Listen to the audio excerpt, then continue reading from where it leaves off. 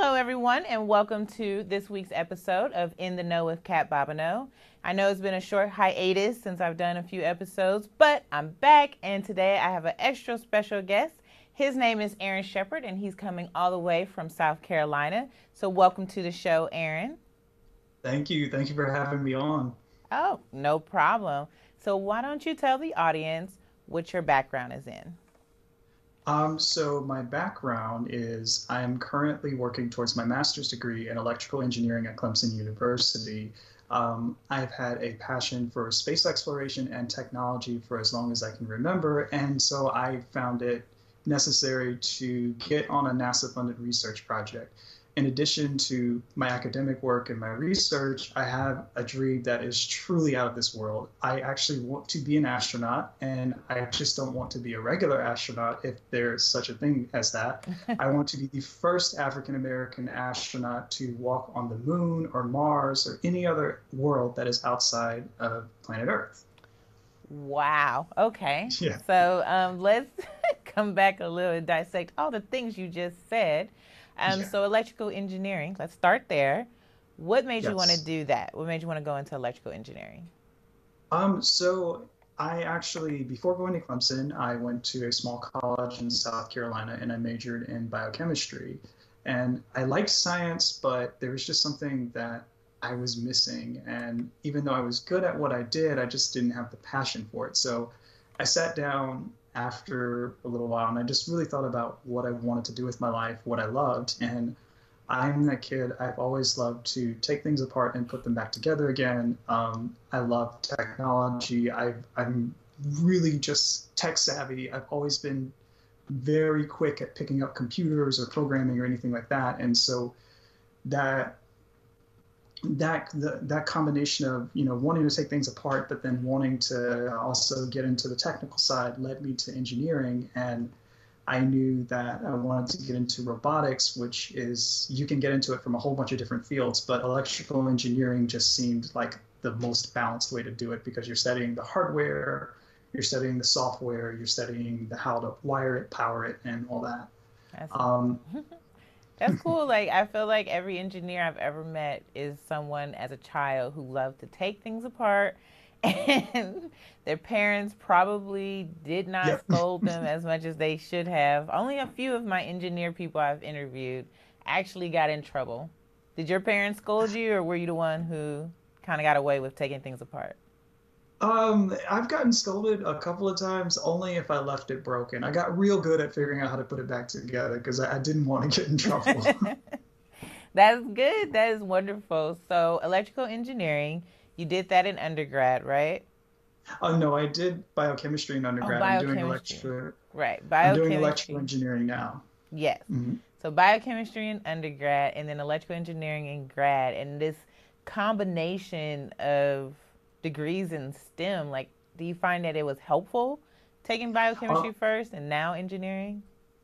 yes, so actually, my the area that I research, and we're designing these robots. They're based off of snakes and elephant trunks and octopus tentacles and all these other biological structures. And so, when I'm designing, because I've had that life science background, I'm not afraid to look at anatomy or draw things from nature as far as inspiration of how I want to build the robot. So I think that it gives me a unique perspective on things instead of as opposed to someone who just comes from a straight engineering background or computer background. I can actually think, well, what do I see in life and how could I mimic that to achieve a similar goal?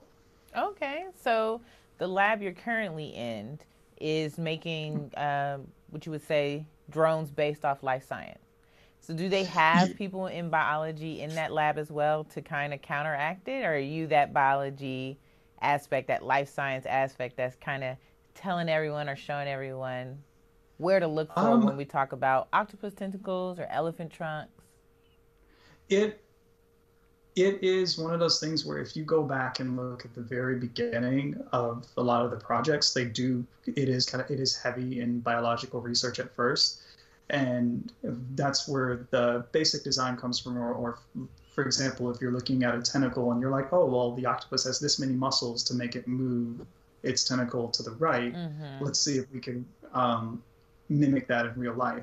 Um, I am still relatively new in the lab, so I'm not that guy yet, but I feel like as time goes on and I get more experience under my belt, that biology background is just going to come in and really help give me an advantage when designing. Okay, well, that's really awesome. And so these robotics, this is all NASA funded. So hopefully NASA's going to use these drones on other planets somewhere, hopefully in the future, near future, right? Yes, so we actually get funding from a lot of different places. NASA's one of them, the Department of Defense, the Mm. National Science Foundation. Yeah, when I was touring the lab and when I met the professor and decided to tour the lab and he was telling me all the places that the funding comes from, I was like, whoa, that's really awesome. Like I have to be a part of this. Um, Actually, it was for another project. Two of the PhD students in my lab, they worked on this robot that we took down to Houston and actually got to use on a mock-up of the International Space Station. So we're in NASA using their facilities on the equipment that the astronauts train on, and it was such a cool experience. It sounds like a cool experience. I would have loved to do that. Just be a fly on the wall and be down in Houston while you doing the drones in the mock up of the space station. Like, I don't know. I just would have had a great time there too, Oh, watching I all that did. stuff. What'd you say? Yeah, yeah, I definitely did. I was more of an assistant. I helped to make sure that everything was organized, or the students would be like, "Hey, we need a soldering iron," so I'd pull one out of our toolbox and get it to them. But I just to be in that place and to see so much of our nation's space program's history. I mean, Mission Control was there. The All the astronauts that have ever trained since the 80s were in the same building that I was in working. Mm. And so it made me feel really special. That's really, really awesome. So let's talk about your desire to be an astronaut. Where did that come from? Or was it this trip in Houston or was it previous before that? What made you want to be an astronaut? Okay, so it's really hard to pinpoint the exact origin. I know growing up, ever since I was little, I would watch a lot of Star Trek with my great grandma. And of course, like I grew up watching Star Wars and I played all the video games and that that was kind of the initial start. But as I got older and I started to mature, my reasons for wanting to be an astronaut matured as well. Um, I noticed that I didn't want to just be a person who woke up, did a 9 to 5, and then went home. Like I wanted to work in a career that I was passionate in, a career that would constantly challenge me, and that would constantly call for me to solve new problems and innovate and develop new technology. And space exploration is the best way to do it because if you think about it, we're trying to see places that we've never seen or um, get data that no human being has ever seen before. And so you have to develop all this innovative technology and the problem solving that comes with it. But I would say the biggest driving force is the social changes that space exploration brings us. If you think about it, so when we went up for the first time around in the 60s, Mm-hmm. we had this entirely new perspective of who we were. A lot of astronauts report that when they go up and they just see Earth, it changes their mind literally because you just see this big, beautiful planet, and there are no borders, no separation. It doesn't matter your race or your color or your nationality, your religion. You're all human, and you're all in that Earth. You're all on that little planet, and then you see how the earth is just floating in this void and you realize that life is so special and that all the little things that we bicker about down here don't really matter as much. So those kind of social and philosophical changes that space exploration brings humanity, I think for me as an adult, that's what really pushes me even more. Wow, yeah, that's so true and so amazing. Like, I have heard those stories of astronauts going into space, and you know, you see the photos, you see the video of the Earth and how beautiful it is, but it is this one blue marble in this vast amount of open space. And Yes. so I think that it's very admirable of you that you want to be a part of those who are able to go into space, because that's a very small number compared to all the people on the earth. That is a very tiny number of those who actually get the opportunity to go. So I am rooting for you. Like, I'm in your corner. I think that is an awesome dream to do. I don't know if I can stay in a ship as long as you'd have to stay to go to the moon or Mars. And Mars, right, is about a Mhm. 4 month journey from Earth. Yeah, it's between 4 and 7 months, I think. I can't remember the numbers, but it's a long time. The moon is only 3 days, though. Yeah, I know, but I don't know if you've ever gone camping and you or gone across country in a van or in a, you know, one of those things. I've done that, and it Yeah. can get pretty crowded, and you know, you can get tired of being in that thing. At least though, if you're traveling cross country, you can get out, you can take a pit stop, you can walk around, stretch your legs. Now, 3 days on a shuttle going to the moon, you know, you're only getting that a small amount of space to actually move, and you have to share it with people. Now, I'm just talking about me. Like, I don't know if I can do that, but if you can do that, that is awesome. I think that's Yes, good. I grew up in a really big family, and so I'm used to being very crammed in with lots of people and no space, so it's all good. Yeah, it is. That is tough. That is tough for me. But the Mars trip. Now, Mars, 4 to 7 months at this point in our lives is a one-way trip. So, are you okay with that? That one way staying on Mars and then being that first human to colonize a new planet? Yes, I am. It's one of those things. It's really hard to reconcile because you have so many things back on Earth and you have so many loved ones. But I think if you are given that opportunity, you should take it. And at least if you're in my shoes and you're like, oh well, this is what I really want, then you should take the opportunity the moment that it's given to you, and to make history like that. I feel like you're leaving behind a lot, but you're setting the path for so much more instead. What is it? There's a line from The Martian where Matt Damon talks about every time I go somewhere and I see something, I'm the first human to see it, Right. and it's just to be in that position to be the first human there. You're paving the way for humanity. You have opened up a new path that will lead to boundless discoveries and benefits. And so I think, yes, that is something that it would be hard to reconcile at first, but I think ultimately out of a sense of duty for our species, yes, that's something I'd be willing to do. Wow, that is. I don't even know how to explain that type of reasoning, because I know it would be very, very difficult for me. And it's not like you would go alone, though, because I know it'd be a full crew of people going, and robotics as well, drones as well, and you'll have to build your Yes. own your place once you get there. And the only reason I'm even aware of this right now is because I'm on the board for a nonprofit for girls in STEM, and we just took them to NASA Ames out here in California. And so some of the girls got an Mhm. opportunity to learn about the research being done for space exploration to Mars.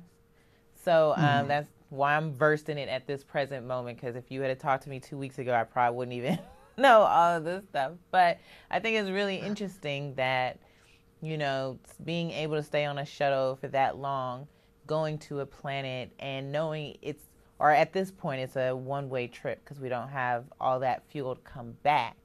But being able to see, I Mhm. don't know, like, guide me through it, because I feel like all you're going to see is red dirt, right? Like, you're not going to see too much things going on there.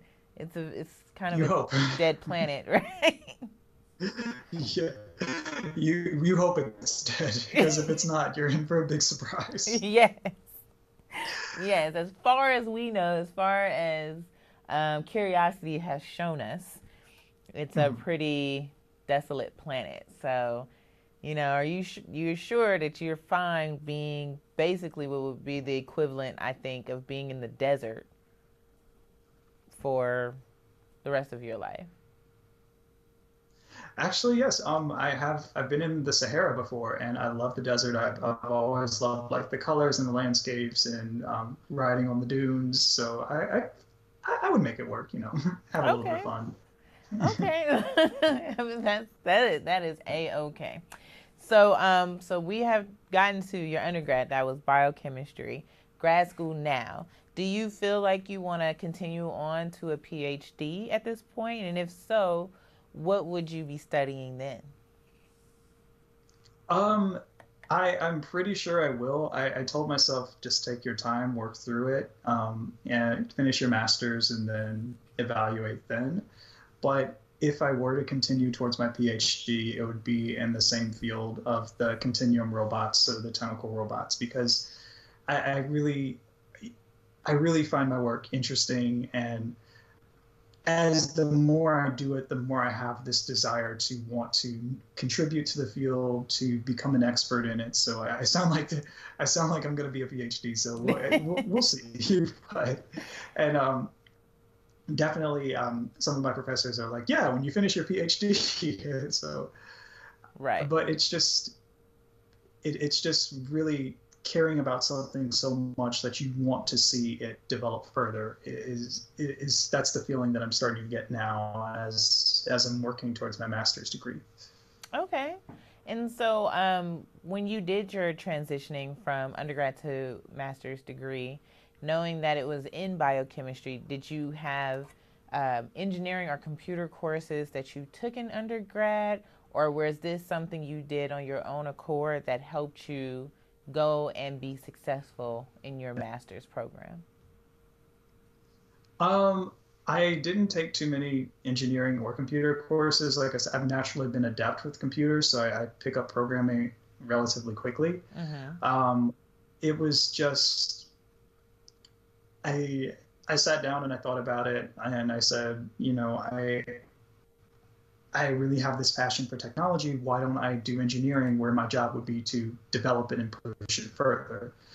And so I kind of have, and I'm still working through the catch up part of the program before I actually get head on into the master's degree. So I'm going back and finishing out the math sequence and learning kind of some of the basics of engineering before I take the advanced classes. But even so, in doing that, like I really love the classes. The coursework's exciting. I think it's so cool when I have to do like circuit analysis or when I have to go through digital logic gates. It's really exciting to me. So I can't wait I to get into those advanced classes. I don't know if I've ever heard someone say how much they enjoy their classes, which is fine. I think that's great because I enjoyed some of my biology classes when I took those classes.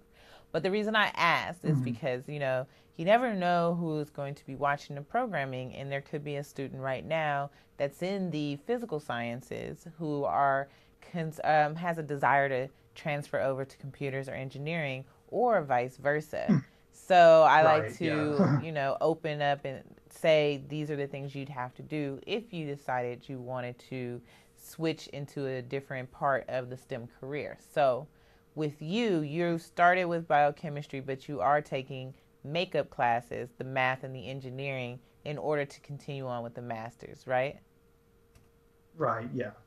Okay, and but you're enjoying it, and you're going to work. Are you already working on your thesis? So even when you do take those courses, it probably won't take as long as someone who just jumped on in and may not have known what research they wanted to do. So that works out in the long run, I think. And does the program you're in Oh now yeah. offer the PhD, or would you have to go to a different school? Oh no, they offer the PhD. I think they're really they're not pushing me towards a PhD. There have been a couple of, hey, well, you should get your PhD, or hey, when you finish your PhD. So it's the PhD is there, and honestly, I don't think I would want to go anywhere else because of just the relationships that I've built, my kind of attachment to the area, and I just really like where I am and what I do, and I couldn't think of wanting to do anything else, honestly. Okay. So did you go to undergrad there, or where did you go for undergrad? I went to Claflin University for undergrad. It is a small, historically black college. There were about, I want to say 2,000 students, if that. So it was definitely a good experience. I had a lot of fun, and I had a lot of fun.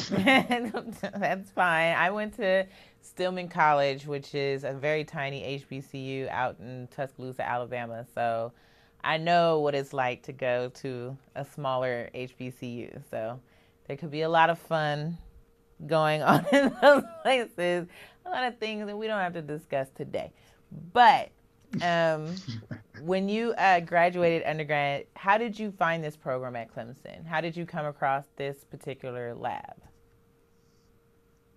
Um, I had been working for a little while in the pharmaceutical industry, and I really just wasn't happy with where I was. So like I said, I did all that soul searching, and I knew, okay, I wanted to get into engineering. I didn't know what part of engineering for a long time, and I just found myself really drawn to robotics, and because it's such a diverse field, you get to do it all. You get to design things, you get to build things, you get to program, you get to do all the theory, you get to be in the shop.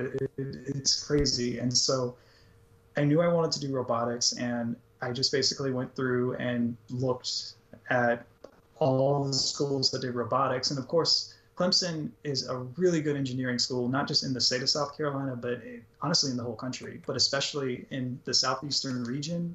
Mm-hmm. I think like us, Georgia Tech, NC State, we're all really big schools, really good engineering programs. So I knew Clemson was probably the best place to go.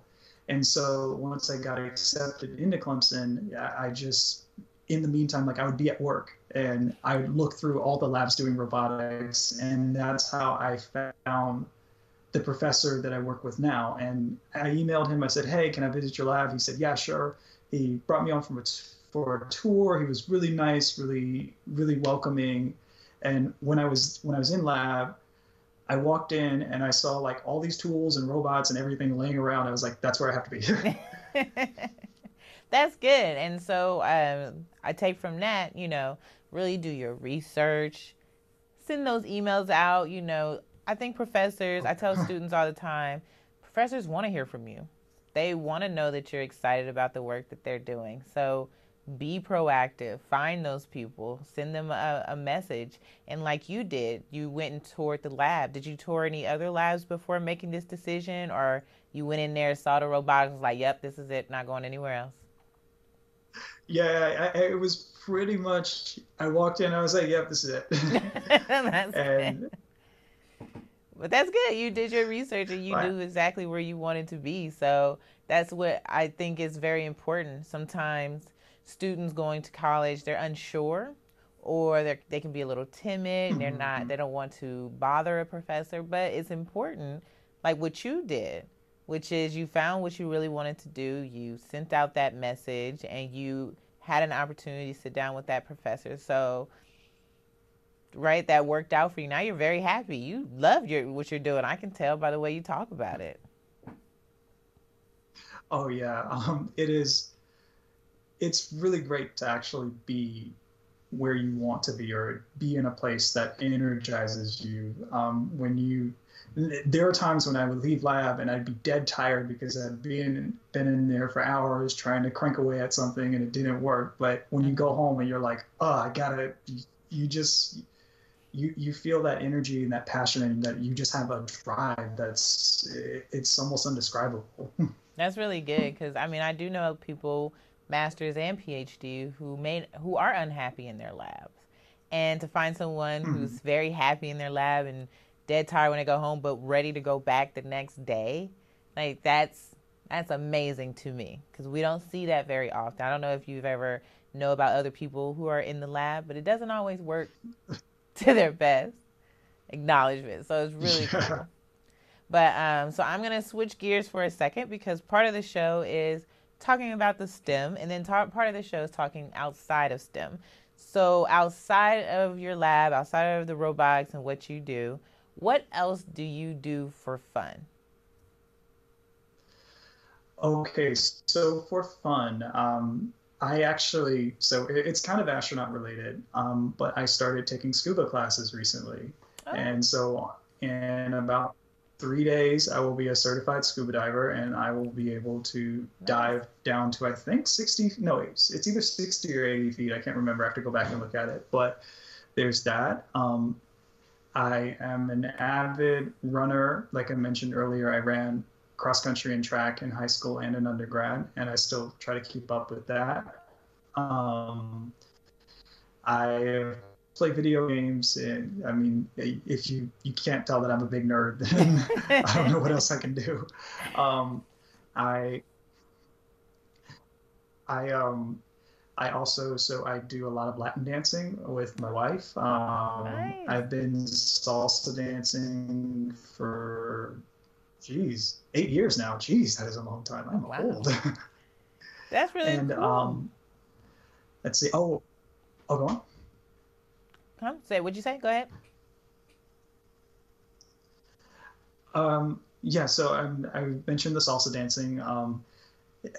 I still stay true to my take things apart and put them back together roots. So I build drones and 3D printers and all these whatever I just find, and I'm like, oh, I want to build that, and I'll start building from there. So I kind of I do a lot. It's I'm kind of surprised that I can still be bored because at any given time there's always something I could do. No, yeah, that's really cool. I mean, but I understand. There's days I tell people what my life is like. Like my job, I have two jobs and doing the show and doing a segment on another show and all the stuff that I do. And then I'll be like, oh, it's Friday, I'm bored. And people are like, how? How? Like you, you don't stop. Yeah. So I get it. But with scuba diving, like, do you plan on taking that to the Great Barrier Reef or, somewhere off the coast of Thailand and doing some scuba before getting into the astronaut field? Oh yeah.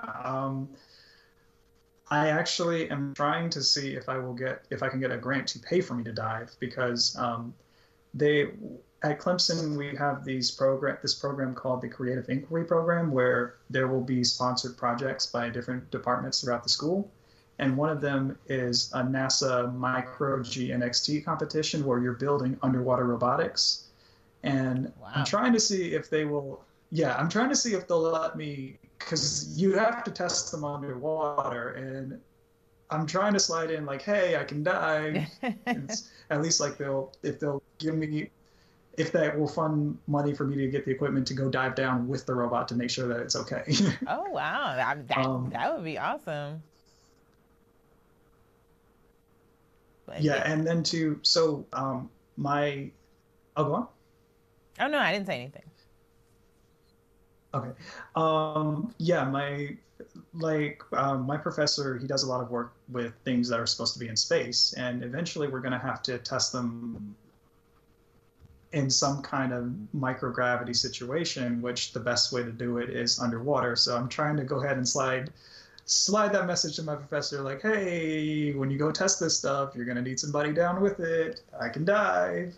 Yeah, that's that thinking ahead. That is awesome. Yeah.